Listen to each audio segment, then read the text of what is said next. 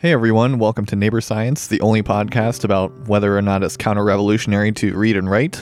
I'm Ryan Salisbury, and today I'm doing a solo episode because I didn't manage to find anyone to do an episode with me this week.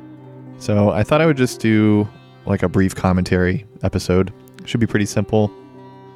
The topic I wanted to do was the emergence of writing and accounting. And I asked Chris, our former co-host, and Young Neocon, a many-time guest, if they had any insight or information on this, and if they wanted to come on, which neither of them were able to, but they did give me some information. So I got a very good article from Michael Erard that was retweeted by David Wengrow. That's how it got onto our radar.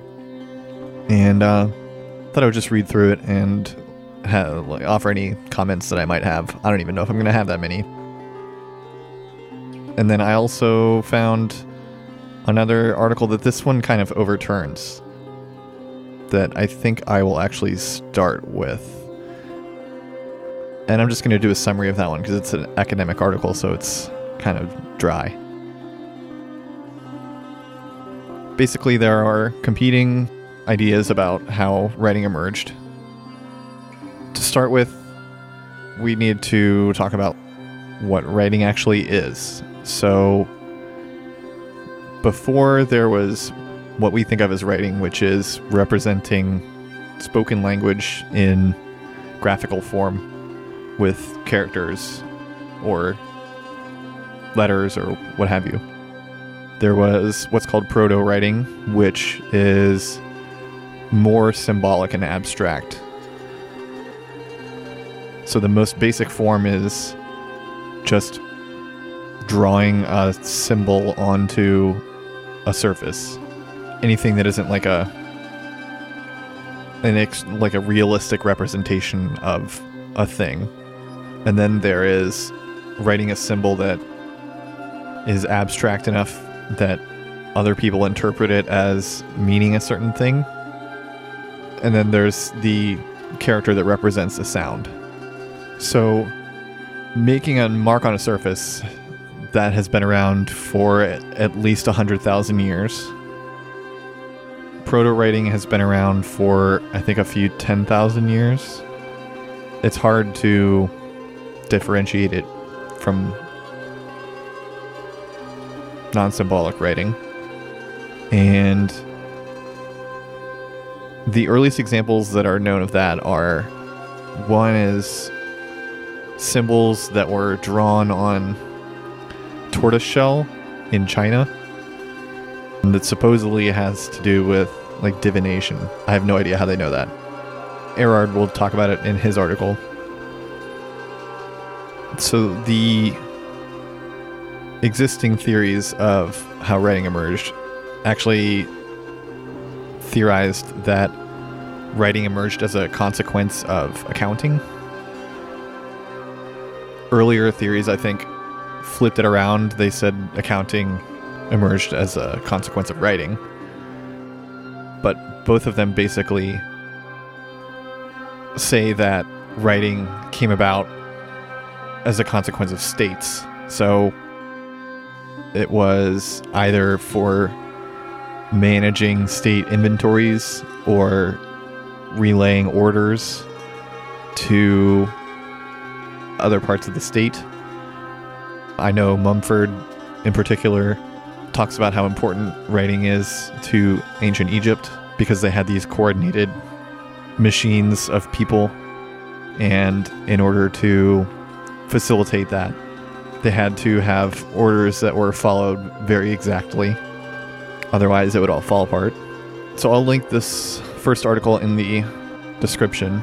It's by Mahmoud Ismail and Keith Hoskin. It's called Retheorizing Accounting, Writing, and Money with Evidence from Mesopotamia and Ancient Egypt. And this one is about how writing emerged as a consequence of accounting.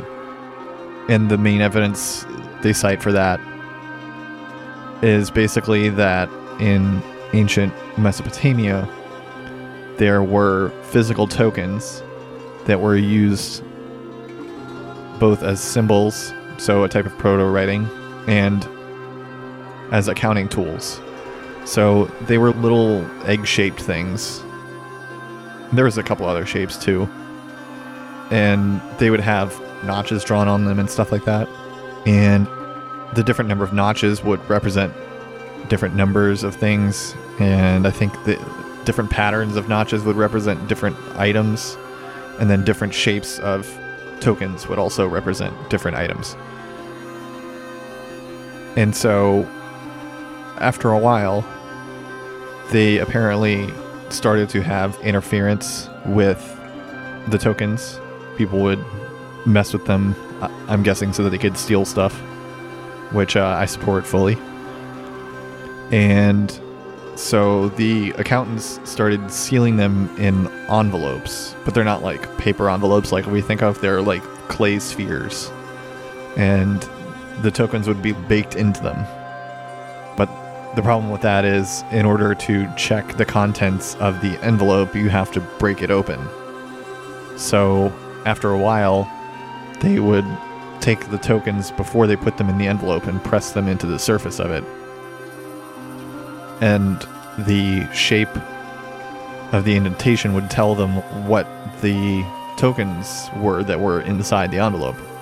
So cuneiform later came about as supposedly an evolution of this practice, because after a while the accountants figured out they didn't even have to make the tokens and put them in the envelope. They could just draw the symbols onto a surface and then bake it as a tablet and use that instead. And so eventually cuneiform came about as a system of written symbols that actually represented phonemes in the Sumerian language.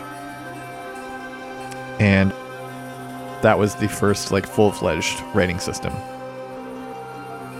The only problem with this is it misses a lot of evidence. And so this is what we'll talk about in Michael Erard's article. All right, I'm just going to start reading this. So he says, recent scholars of the history of writing describe it was first and foremost an administrative tool. According to their administrative hypothesis, writing was invented so early states could track people, land, and economic production, and elites could sustain their power. Along the way, their argument goes, writing became flexible enough in how it captured spoken language to be used for poetry and letters and eventually word games such as Mad Libs and fortune cookies. I don't think fortune cookies are a word game, but okay. The writing state connection sailed out most recently in Against the Grain by James Scott, which is a good book. We talk about it all the time on here. A political scientist at Yale. Oh, that sucks. Political scientist at Yale whose goal is to overturn the usual story about how civilization came to be. In his book, he draws from accumulated archaeological findings to show that large, sedentary populations and grain agriculture existed long before the first states in both Mesopotamia and China. These operations came to be co-opted by rulers, ruling classes, and elite interests. The elite didn't invent agriculture or urban living, but fashioned the oft-told narrative giving them credit for these achievements. In his book, Scott assembles a political counter-narrative to upend their story of progress and show how people were better off when they weren't subjects. Which I still agree with, even if writing didn't emerge as a consequence of the state. The counter-narrative needs villains, and writing serves this purpose brilliantly because it's the tool of power that makes subjects subjects. I don't think it's the tool of power that does that. I think it's just an interesting aside to the actual tool that makes people subjects, which is using violence to force them to labor for the state. But anyway, the state is a recording, registering, and measuring machine, writes Scott, and a coercive machine that makes lists of names, levies taxes, rations food, raises armies, and writes rules. The coincidence of the pristine state and pristine writing, he writes, tempts one to the crude, functionalist conclusion that would-be state-makers invented the forms of notation that were essential to statecraft. Without writing, Scott argues, there could be no state, and without the state, there could be no writing. He seems to be saying that everything that humans would come to write, myths, epic poems, love letters, essays, reassessments of the history of civilization, was an epiphenomenon of bureaucratic paperwork. I don't really agree with that. I don't think that's a conclusion that was in the book. I mean, I think Scott is very obsessed with standardization. He wrote an entire book on it called Seeing Like a State that I just got in the mail, so I'm going to be reading it soon. But yes, I think writing is important to states. We can see that even more so now because we have the super advanced form of writing, which is computing and data storage, and the state collects exabytes of data on people to track everything they do and try and figure out what they think they're going to do in the future to see if they're going to cause problems or if you can sell them dick pills or whatever. So I think writing is important to the state, but I don't think there's anything in the book that says that writing could never have happened without the state and vice versa. I don't think that's a conclusion that he reaches, but it has been a while since I read the book, so maybe I'm wrong.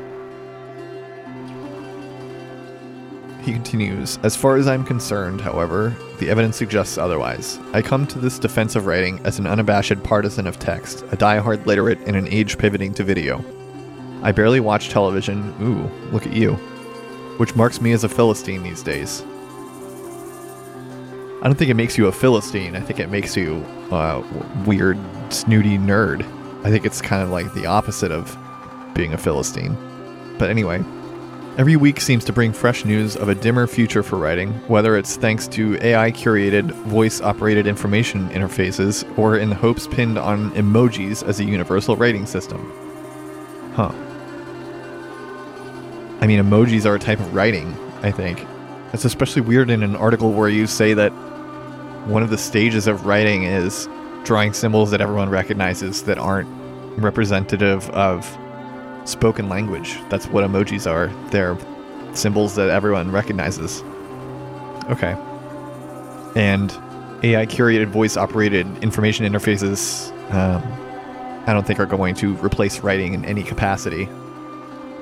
I frequently tell people that my job is basically creating e-record systems, and I have very little hope for the future of e-record systems, or at least I don't think they're a valuable replacement for paper record systems.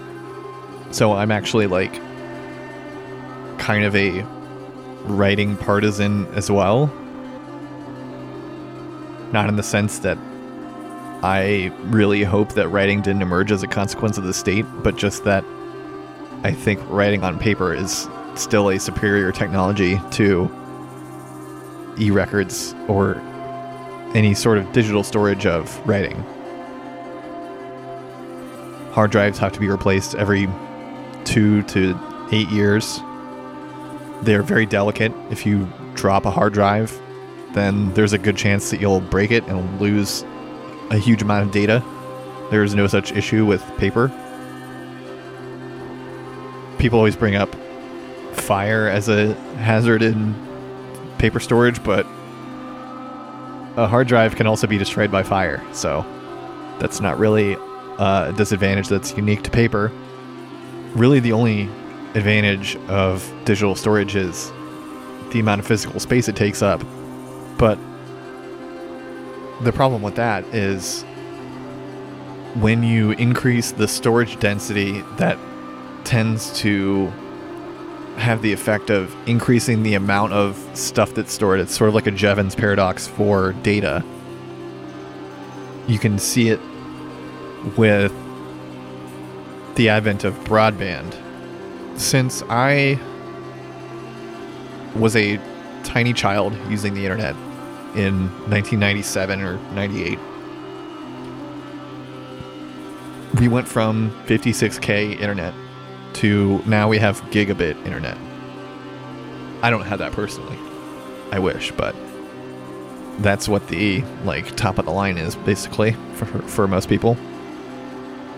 And that is about 125,000 times more bandwidth. But because of all the extra bandwidth that's available, websites will just stuff more shit into the same website, so it kind of dampens the effect of having a bunch of extra data available to push down the pipe. So websites don't really load a ton faster because of all the extra bandwidth that you have, because it's just sending so much more stuff. And it's kind of the same thing with video especially.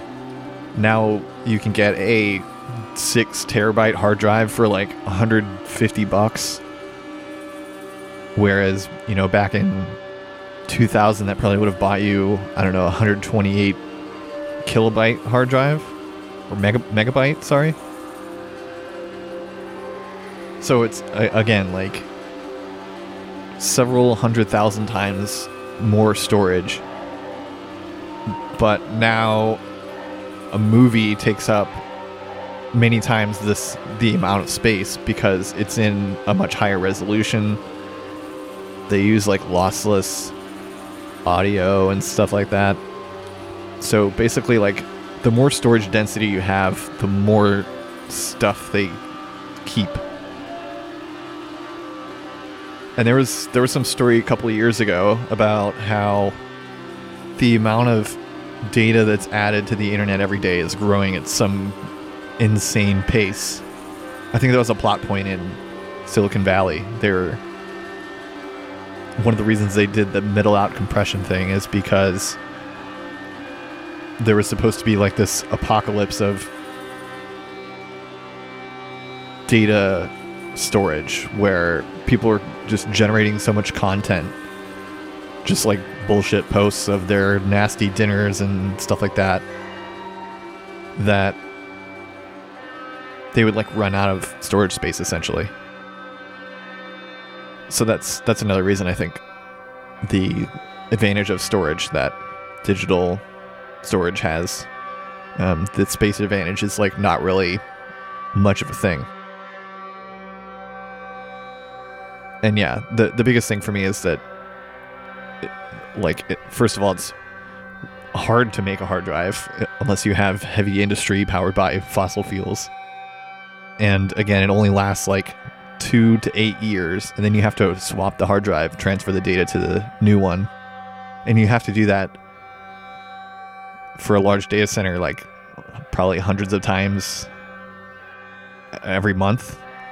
I don't know, I've never worked in a data center, but I'm sure that someone can confirm it's something like that. Whereas paper records, you almost never have to replace them. They last a very long time.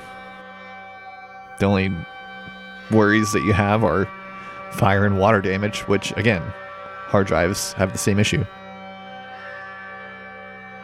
But anyway, I don't know why I got on that tangent. So back to the article. Erhard says, who needs writing anyway? Seen through the filter of military analogy, writing might be like nuclear weapons, which were developed specifically by the military, or it might be like gunpowder, which was discovered by alchemists searching for life-prolonging substances hundreds of years before its use in weapons. The question is this: is writing the product of the state in every single stage of its evolution, invented de novo by administrative elites, or is it composed of pre-existing representational practices that expanded to fill the needs of the state and complex society? The evidence suggests that writing is actually more like gunpowder than nuclear weapons. For one thing, in the four wellsprings of writing, it never, as far as we know, sprang forth as fully phonographic, but evolved to become that. There's usually some kind of proto-writing, and some kind of proto-proto-writing. I like to think of writing as a layered invention. First, there's the graphic invention, the notion that of making a durable mark on a surface. This is where I got what I was talking about earlier. Humans have been doing this for at least 100,000 years. The bureaucracy didn't give humans that power. Then the symbolic invention. Let's make this mark different from all other marks and assign it a meaning we can all agree on. That's what emojis are, dude. That thing that you were just getting mad at. Humans have been doing this for a long time too. Then there's the linguistic one. Let's realize that a sound, a syllable, and a word are all things in the world that can be assigned a graphic symbol.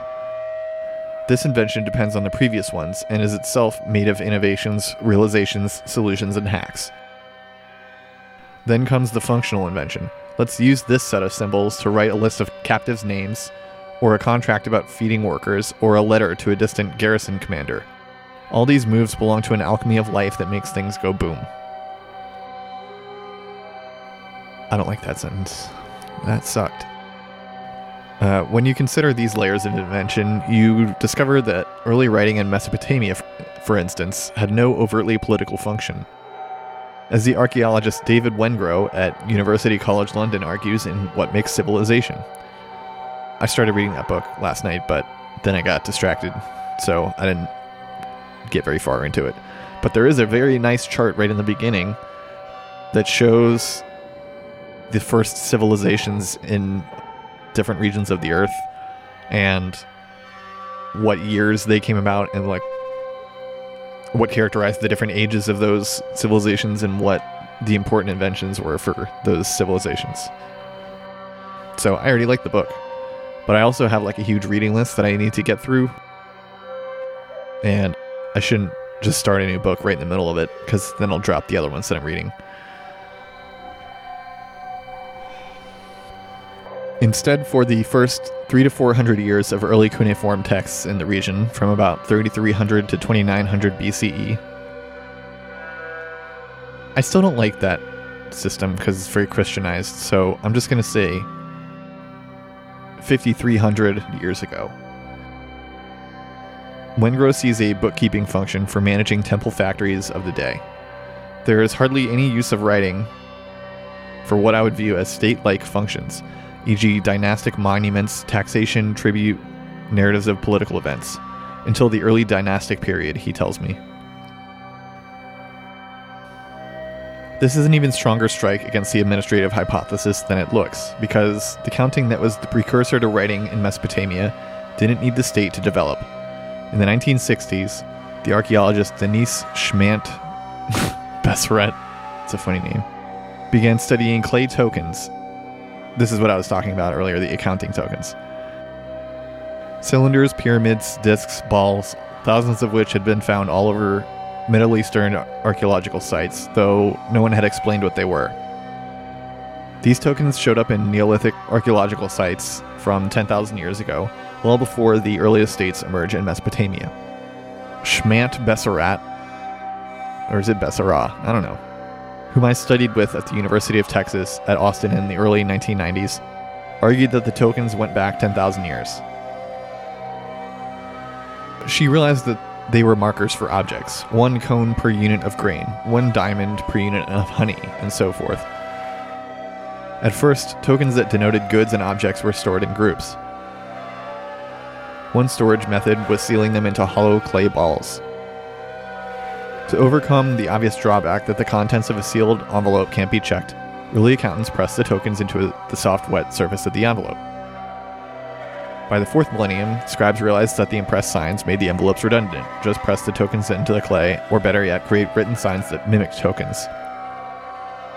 Then, one more step of abstraction completed the journey.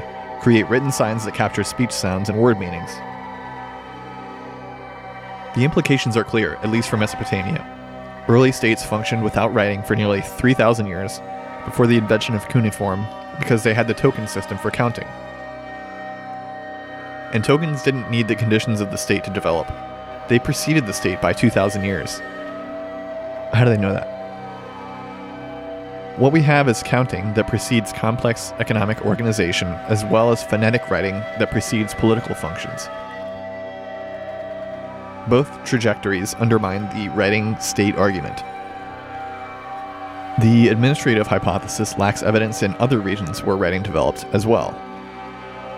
In China, for example, the earliest writing samples, which were divination texts carved into bone and turtle shell, date to approximately 3,300 years ago. But archaeologists don't know whether there was also administrative, propagandistic, or literary writing happening at the same time. And they don't know what preceded the carved word signs, which included names, dates, and items of sacrifice, though the confident shape and execution of the characters suggests a well-developed scribal class. That in turn points to a complex society. But was this society administered by forms of writing? There's no evidence that it was. To me, having a scribal class is evidence that it was administered by forms of writing. Because how else could you have a non-contributing class that's specialized in one thing? I mean, I could understand if the argument is everyone was writing, but if the symbols are extremely regular and all look the same, then it wouldn't suggest to me that it's just like normal people's handwriting, because as we know, like, everyone's handwriting is extremely different unless you are very specifically trained to have handwriting that's a certain shape.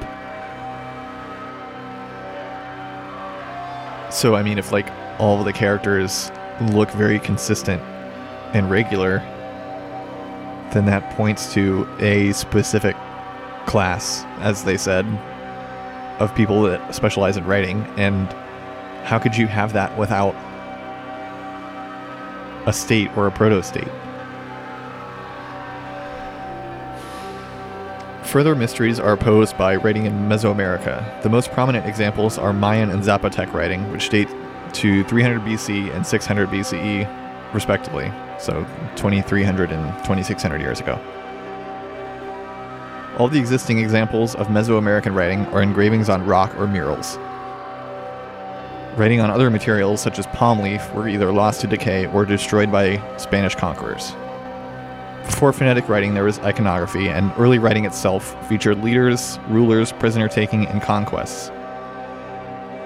Nothing economic or administrative exists. So, like, what were the contents? They don't say that, really. It just says what they are on.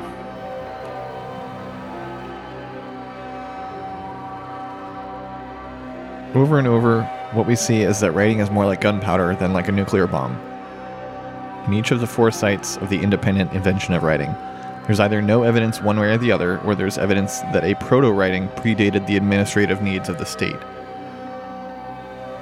So does that mean that there's no evidence that full-fledged writing predated the needs of the state? Even in Mesopotamia, a phonetic cuneiform script was used for a few hundred years for accounting before writing was used for overtly political purposes. See, to me, that doesn't actually overturn the hypothesis or the theory that the first paper posed, that writing emerged as a consequence of accounting. Because if cuneiform was being used for accounting, first of all, I think that is a political purpose. And second of all, that fits in perfectly with what those authors were saying. So then what Erard is saying is that proto-writing predated the state and didn't emerge because of the state. But if phonetic writing only came about because of accounting, then that fits in with the Ezemel and Hoskin theory.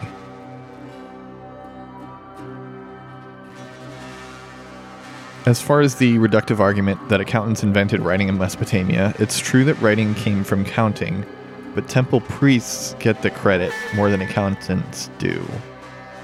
Why? Priests invented writing as a reduction I can live with. It posits writing as a tool for contacting the supernatural realm, recording the movement of spirits inspecting the inscrutable wishes of divinities. But he doesn't really explain why that is. He says that phonetic cuneiform script was used for a few hundred years before writing was used for overtly political purposes. He doesn't say anything about priests. As it turns out, the popular administrative hypothesis has run into headwinds among other scholars too. In the afterword to the essay collection The First Writing from 2004, Stephen Houston, an anthropologist at Brown University in Rhode Island, concluded that the administrative hypothesis, though tempting, remains hypothetical. 14 years later, things are unchanged, especially for Mesoamerica, Houston told me in a recent email. The earliest writing we have appears where we can read it to be resolutely about kings, gods, ritual activities, fetish objects. There are plausible grounds to think they had cadastrals, which are surveys of land to find out what resources there are on them, and I guess who owns them, and the like, which appear in early colonial Mexico, but we just don't have the direct evidence. Writing about kings, gods, rituals, activities, and fetish objects, that sounds pretty political to me. Doesn't sound like accounting stuff. But I would also have to think that, like, if we lost all of the earliest records, if they have paper writing, there's no reason to record inventories on stone, because they're changing constantly. So if they have accounting related documents, why would they be on a permanent surface? That doesn't make sense. Other anthropologists, meanwhile, have been looking more closely at historical instances where writing emerges outside of the state, and where states emerge without writing. Piers Kelly, a linguistic anthropologist at the Max Planck Institute for the History of Human Evolution in Munich, says that the ancient state in Hawaii never used writing, while some non-state small-scale societies did. In fact, various corners of the earth and throughout history, inventors have crafted alphabets and syllabaries to resist the state. Okay. I hope they expand on that. Piers Kelly studies religiously flavored political movements and politically flavored religious movements in Southeast Asia and West Africa, whose charismatic leaders have invented writing systems, often after having been inspired by otherworldly visions. Kelly points out that writing has been reinvented at least 9 times in Southeast Asia since the 1840s, mainly by largely non-literate highland people whose way of life was under threat from powerful states.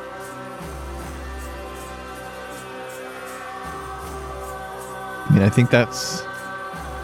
think creating something in response to a state threatening you is like, or like adopting a behavior in response to a state threatening you is kind of behavior created by the state. I have like an example vaguely in mind. The behavior of hunter-gatherer societies that are kind of at the fringe of the state, and that behavior has been attributed to that type of society, but it's really quite a lot in part because they're being increasingly threatened by the state. So, I don't know.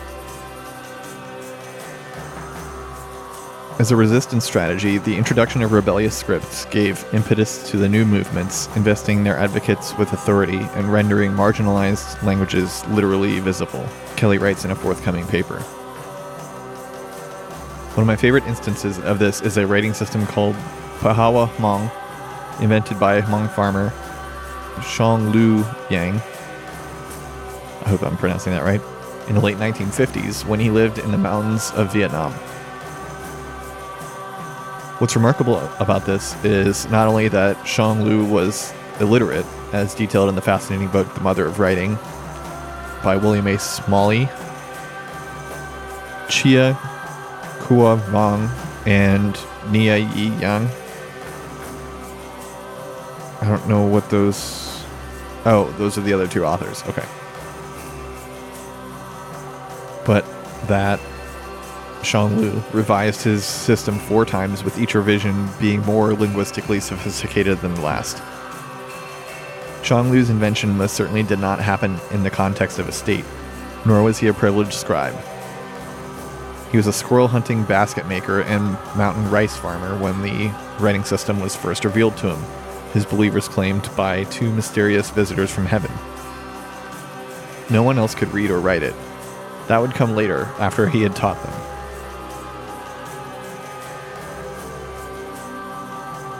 As Xionglu's case demonstrates, the phonetic achievements of a writing system aren't the only ones worth noting. The French anthropologist Pierre Deléage studies the invention of writing in many cultural contexts and distinguishes unbound forms of writing from bound ones. Unbound writing includes the phonetically flexible, multifunctional information tool called the Latin alphabet that we use to communicate in, say, French or English today. Less familiar is bound writing, which is used to represent narrow types of speaking and often only by a small number of people. An example of bound writing is a Lakota history drawn on a blanket by the Lakota warrior Swift Dog, one of about 100 known winter counts, which were records of events recorded on buffalo hides. Keepers of the winter counts, usually men, created iconic depictions of the significant events, but these visuals weren't all the same. Another example is the inscription on the Cascajal block, a slab of serpentine scratched with 62 symbols that was discovered in Mexico in the late 1990s that dates to 2,100 years ago, making it the oldest writing in the New World, though it's undeciphered.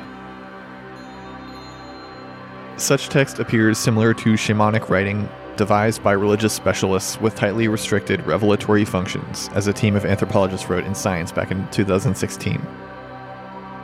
Often, bound forms of writing are used in face-to-face contexts alongside spoken language.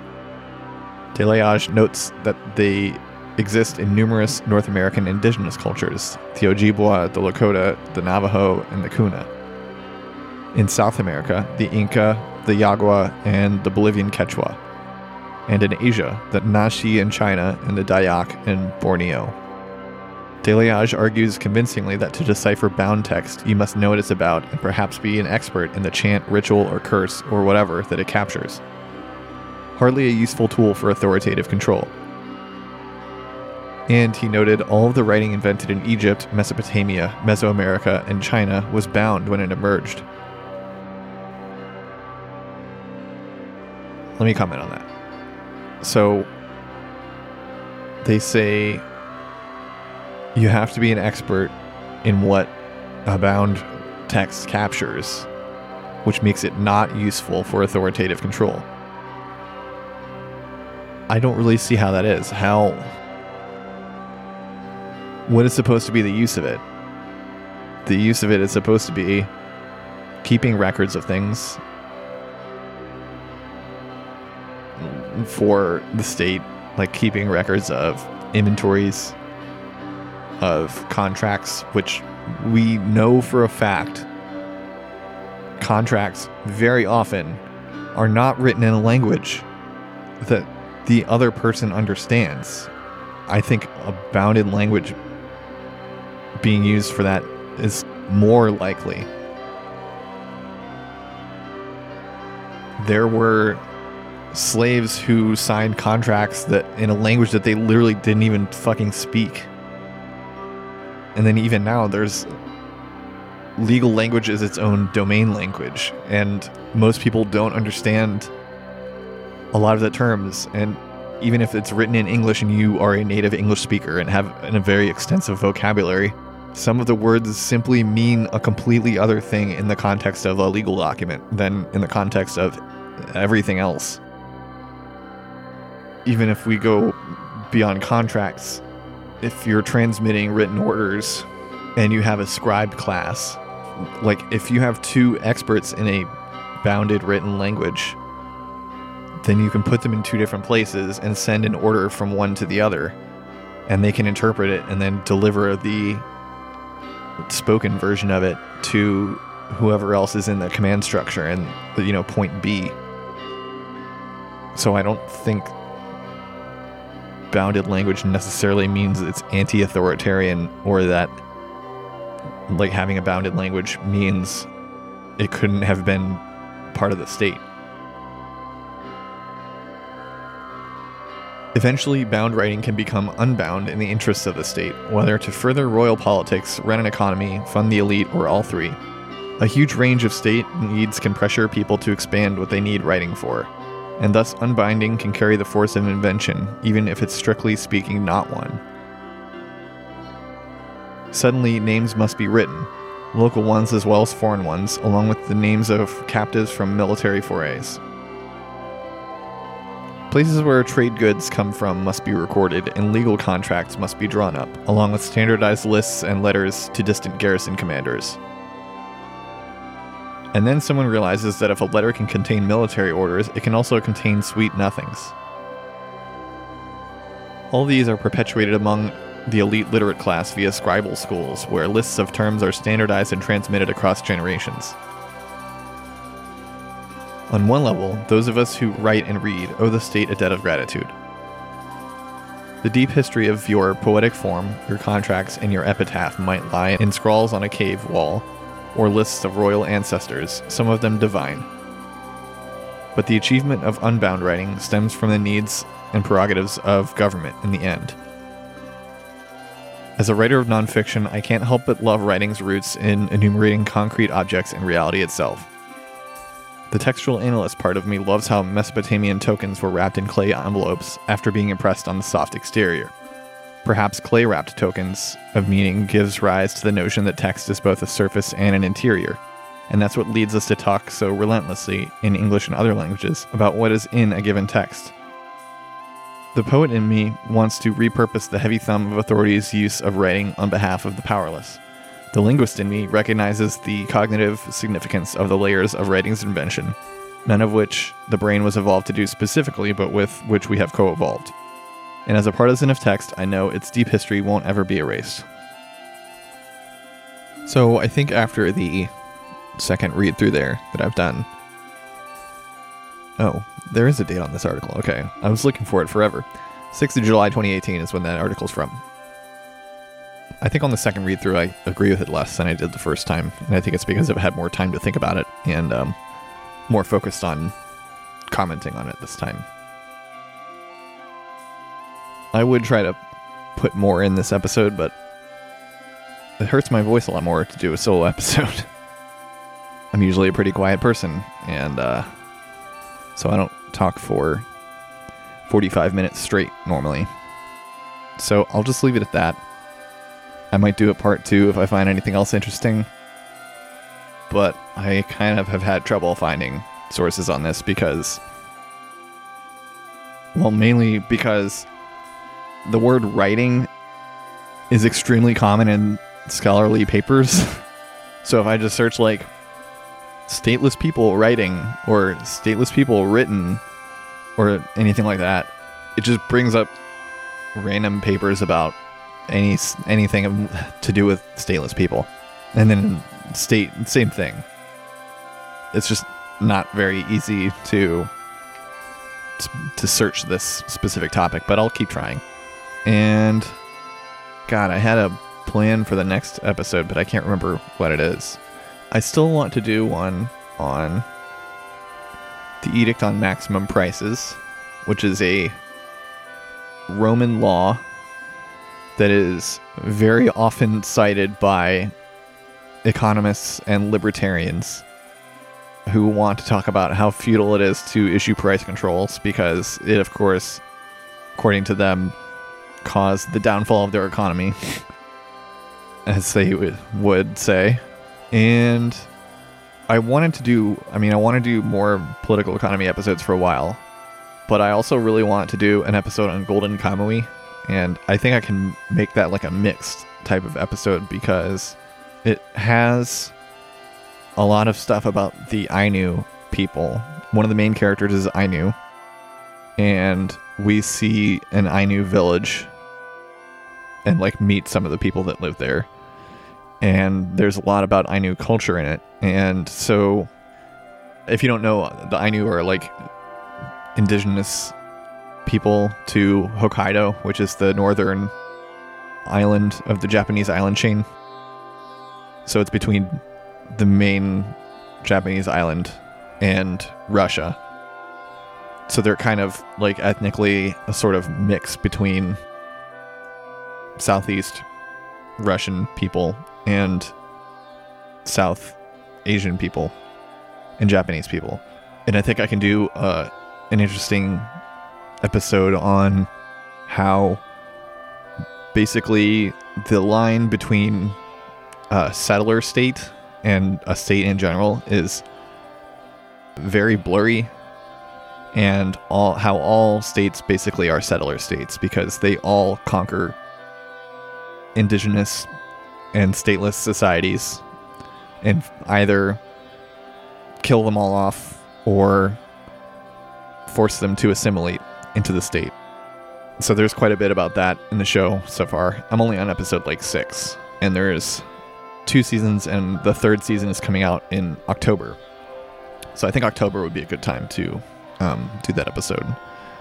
But yeah, I'm going to keep trying to think of some good political economy topics and try and get off my ass about doing research on them so that I can fill out the episode more and actually get guests.